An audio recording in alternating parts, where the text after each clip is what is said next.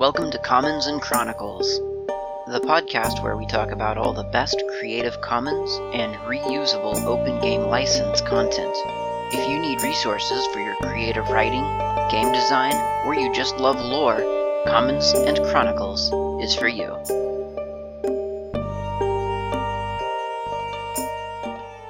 Hey everybody, this is Klaatu. You're listening to Chronicles and Commons. This is it. This is episode 52. Well, actually, it's episode 104, but not really because I missed some episodes in there. Either way, it's been going on for 2 years, literally 2 years. A couple of missed episodes in there, but otherwise it's been going on for 2 years, so that's exciting. In this episode, we're going to talk about the Chessmen of Mars, and I wanted to save this book for the very last because I think it's representative. I think arguably it's the best representative of Barsoom. This book is unique. I believe it's the 5th book in the series. So there was Princess, there was Gods, there was Warlords, then there was Thuvia, and then there was Chessmen. And as a young reader, when I first discovered these books, Thuvia was always my favorite novel. And I don't exactly know why. I have a feeling it had a lot to do with the cover art, but it's not actually the greatest book because it's not really about the title character as such. It's less about the title character as it is about the man who comes to rescue her once she's in peril. And that's pretty typical, and it's not, if you're looking for great feminist literature in the early 1900s, Edgar Rice Burroughs is not going to be the one who provides that for you. You're going to want to look at Maria Corelli or someone like that. You're not looking at Edgar Rice Burroughs. So that's fine. I have no problem with that. There's an understanding of what one is asking for when one sits down with a Edgar Rice Burroughs novel. The problem I have with it is the potential, the lost potential there, because Thuvia, as I think I've mentioned before, is such a really, really great character.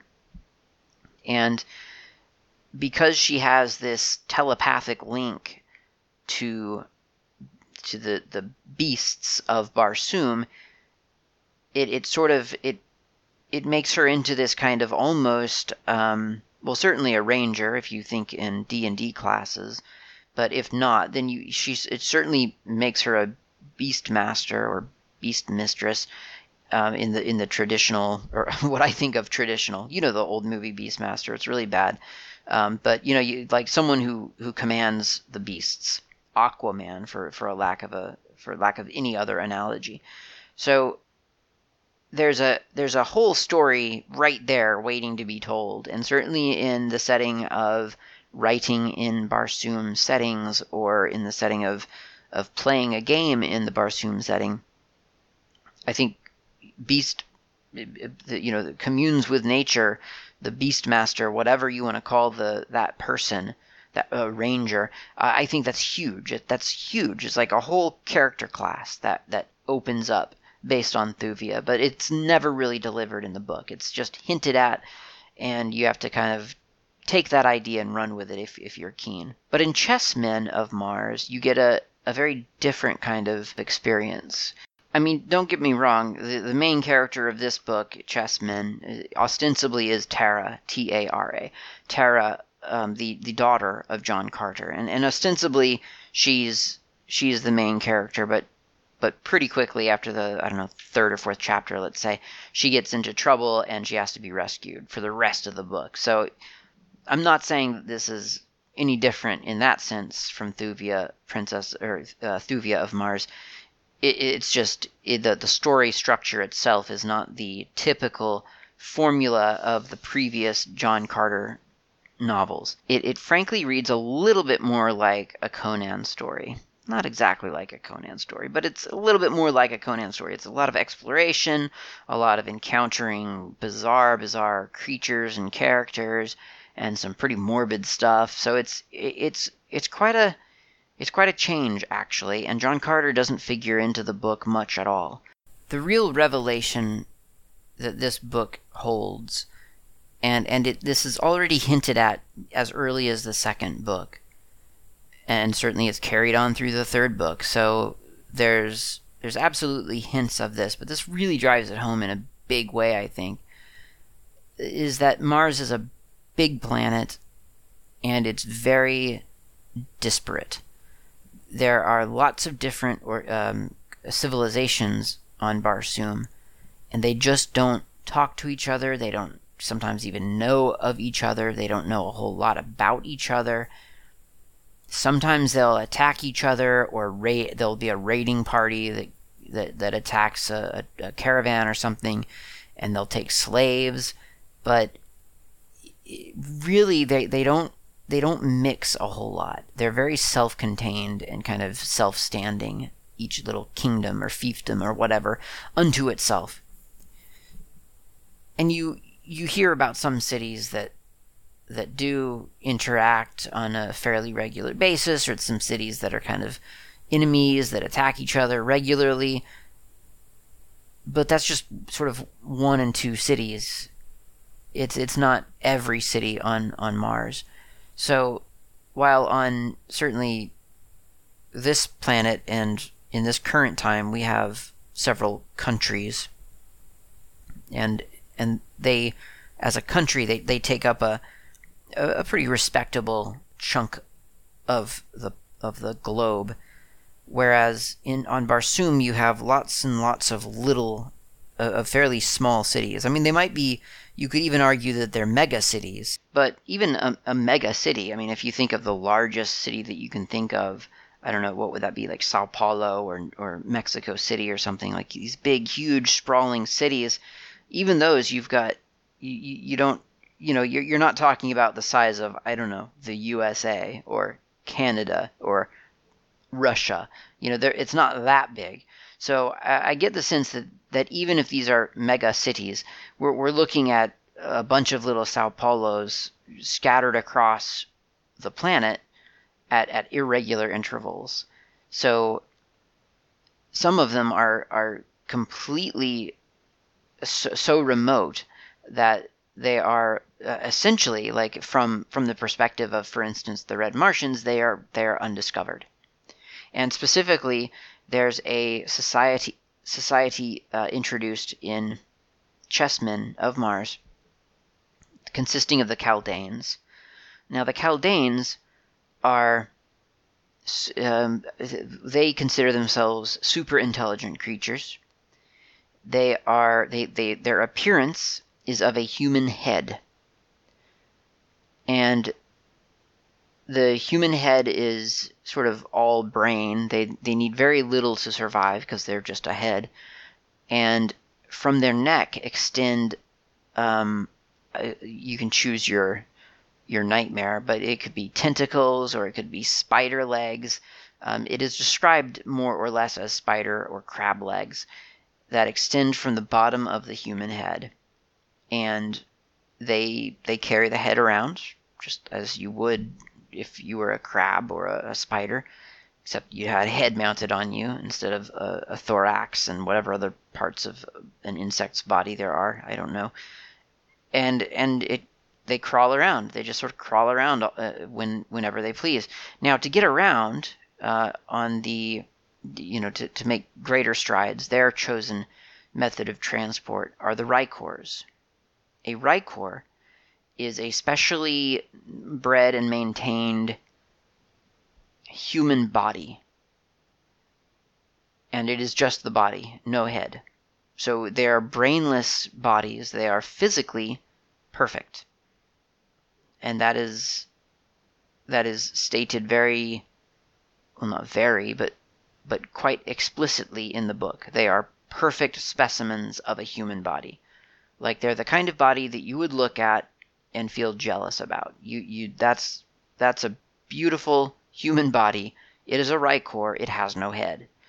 But otherwise, it is perfect. There are male and female Rykors, although it doesn't much matter. They are maintained basically as cattle. They do menial work. and then only if instructed on how to do the menial work. Otherwise, they just sort of lay around. Now, the way that these Rykors are sort of kept in good condition is that the Kaldanes, which are the human heads with spider legs, crawl up onto the Rykor's shoulders and connects to the Rykor with, takes control, essentially, of the spinal column of the Rykor, and then can just move the Rykor around, just as if though it was their own body. They have little saddle type attachments. They mount the Rykor's shoulders with a little leather collar sort of thing, and that's how the Rykors can comfortably sit and balance on the, or rather the Kaldane can comfortably sit and balance on the Rykor. And they'll drive them around, for as long as they need, and then when they're done with them, they'll park them somewhere, and continue on their daily routine as just a human head, just a head going around the house, eating and sleeping and doing all the normal things that a human would do, except that, again, it's just the head. And so it doesn't need as much to survive, and they take a lot of pride in that.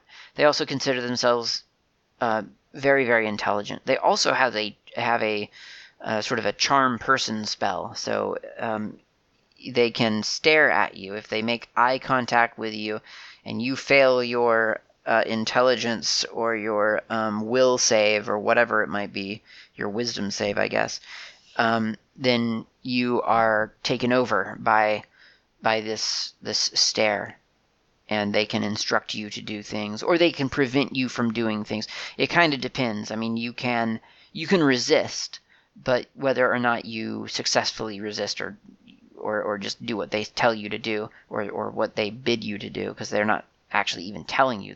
They'll just force you to do things with their mind. You may not be able to resist. So far, I think in the book, I feel like one person may have resisted a little bit, and that's about as far as they got. Mostly no one can resist this stare, and it depends on the age and experience of the Kaldane as to whether they are very good at this or not very good at this. They're some of the most bizarre, macabre, horrific creatures I've read about in a while, to be honest. They're a really, really clever, kind of bizarre creation from Barsoom that you really do expect to see in the D&D monster manual. I mean, it's just absurd enough to be sort of humorous, and then also just terrifying enough not to be humorous at all.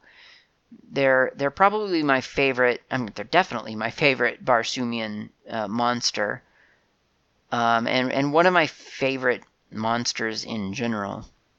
And it's just so great that they're public domain, because it's obvious that they're just begging for a stat block.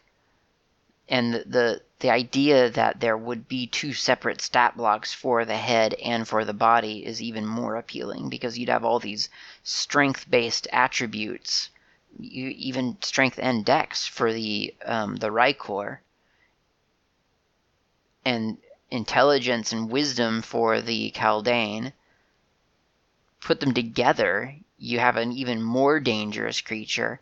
And then the fact that if you sever them, or if you think you've severed them, then now you've defeated the Rykor. It's not going to be able to attack. It has no eyes, and it doesn't have any kind of blind sight or anything like that. So you've defeated the Rykor, the strength and the dex-based creature, but then you've still got this mastermind head that could charm you or whatever to deal with. So, and it can still move around too. That's the best part about it, I think, is that it can propel itself. It's just on the Rykor for convenience.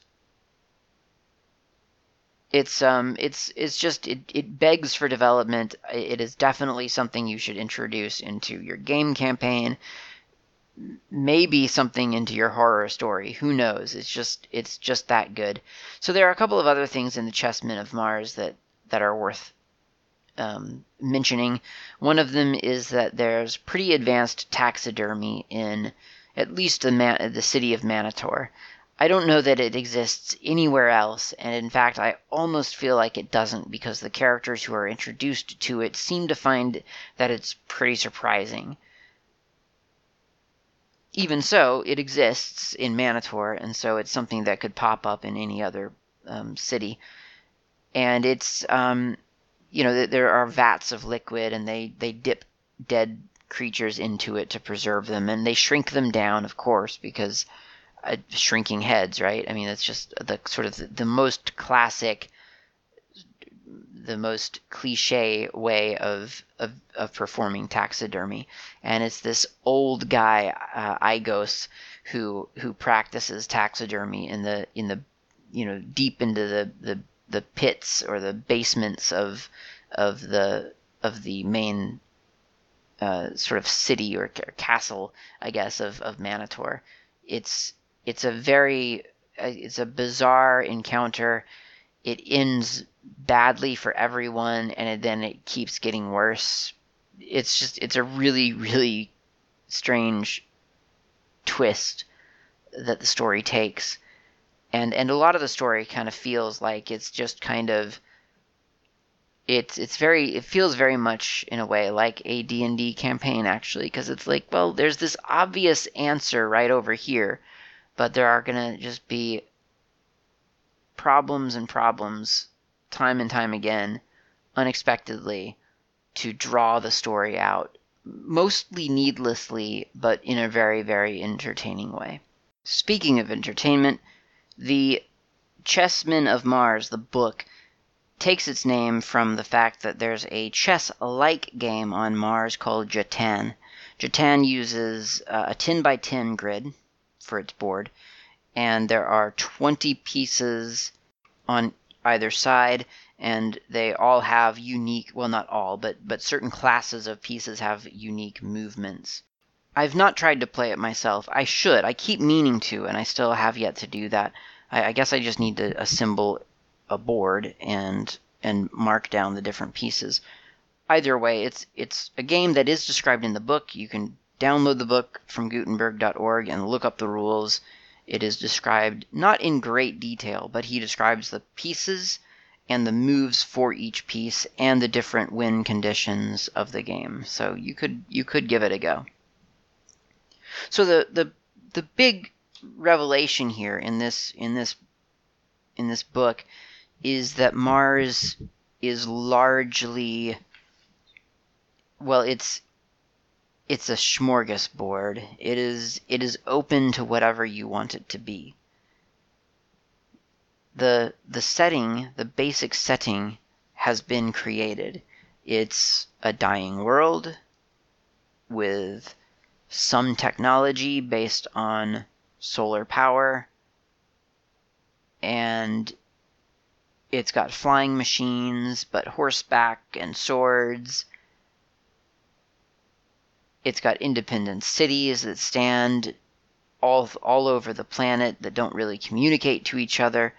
So if you go out on an adventure to take supplies from one city to another, or to try to trade with another city, or to explore Mars, you never know what you're going to run into. And it's not even a problem. It's going to sound and feel like canon no matter what you put into Mars, because frankly, everyone's sort of doing their own thing. Whether you wander into a valley and find a crazed death cult, or whether you wander into a city and find a bunch of headless creatures walking around until heads mount them and start giving them life. It's up to you. There's enough room for all kinds of ideas on Barsoom, and that's really, really liberating. This is definitely a setting that invites you to be as crazy as you want, or to be as traditional as you want. You could have a very sort of traditional almost medieval society living in a little corner of Mars somewhere, quite surprised to find that there are such things as flying ships and an eighth ray of the sun or a ninth ray of the sun. Who knows? You can have all kinds of things happening, and no one would question it because the setting itself is already just such filled with such variety and with such diversity. So Barsoom is a great setting. It's very liberating. The content that is out there is on Gutenberg.org. You should go download at least the first couple of books. You should read them. They're a lot of fun. They're very dated, but they're still a lot of fun. And they're just teeming with ideas, and you can see where it's influenced things that you already know and love. Take this, make it into your own version of those things that you love that have been influenced by it, and then make it further into something of your very own. Whether it's in a story that you're writing or a game that you're going to run, it is a brilliant little setting. It's a lot of fun to be in. Take it and run with it. I think Edgar Rice Burroughs would probably very much approve. It does seem like a lot of those early authors thrived on bouncing ideas off of one another. I don't think that they would much approve of the copyright status these days. Luckily, we have a bunch of them in the public domain, so go plunder at will, have fun with other people's ideas, let them generate your own ideas. That's what it's all about. And that's what this show has been about. This marks the end of the Barsoom series, and it also marks the end of Chronicles and Commons, or Commons and Chronicles. The show has been it's had a good run. It's been 2 years of weekly releases, more or less. I've missed a couple of episodes, but that's fine. It's been a good run. I've gotten a lot covered. Not everything that I've wanted to cover. I mean, there's a lot more out there that I would love to talk about, and there's a lot of exciting stuff going on. There's folklore, there's fairy tales, there's urban legends, there are open game license materials, there's just all kinds of stuff that I would love to talk about. But I feel like 100-ish episodes of public domain and Creative Commons licensed coverage has been good. I feel like I've gotten the bulk of the things that sort of urgently needed to get out there. I felt like that has gotten out there. And at this point, it's time to retire this show and turn my attention to other things, because I have lots of interests. I do want to encourage you, though, to continue the conversation. Continue it either on Mastodon or through email, and certainly continue it in your own real-life interactions. There are lots of people out there, and they don't necessarily know that Creative Commons is a thing. They don't understand the concept of copyrighted material versus public domain versus Creative Commons, or an open license versus something not being open and possibly even technically being illegal. There's a lot of those gray areas that happen, both implicitly, because everyone just assumes, well, we've all heard of this thing, so it's basically public domain. And then, of course, sometimes it happens explicitly. Like, you're allowed to use this for certain purposes. And people just don't always see the differences. And so talking to people about that and pointing out to people why we're able to iterate on great ideas and why we're not really supposed to be iterating on other ideas, it's kind of important. And I'm going to close the show with a quote from an article, from a Creative Commons article about Creative Commons. The quote, "Free culture is a redundant term that shouldn't be part of our vocabulary. Culture, conceptually, is an organic process. It's the way a society develops and grows, from one person to another. It's about the interactions and the ideas that people share. It's a unique product of the modern world that culture is not free by default." If you want to combat that and prefer to share your culture with your fellow human beings across the globe, support Creative Commons by contributing to it, by using it, and supporting those who do. Hey, it's been a great ride. Thank you so much for listening. In the future, be sure to visit mixedsignals.ml about gaming, culture, creativity, and a lot more.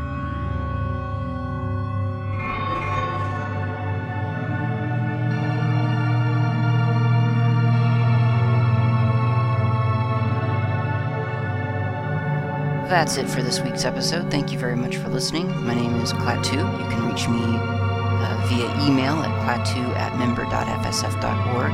You can also usually catch me in IRC as Not Klaatu. I'm on the Freenode network. Thank you very much for listening, and I'll talk to you next time.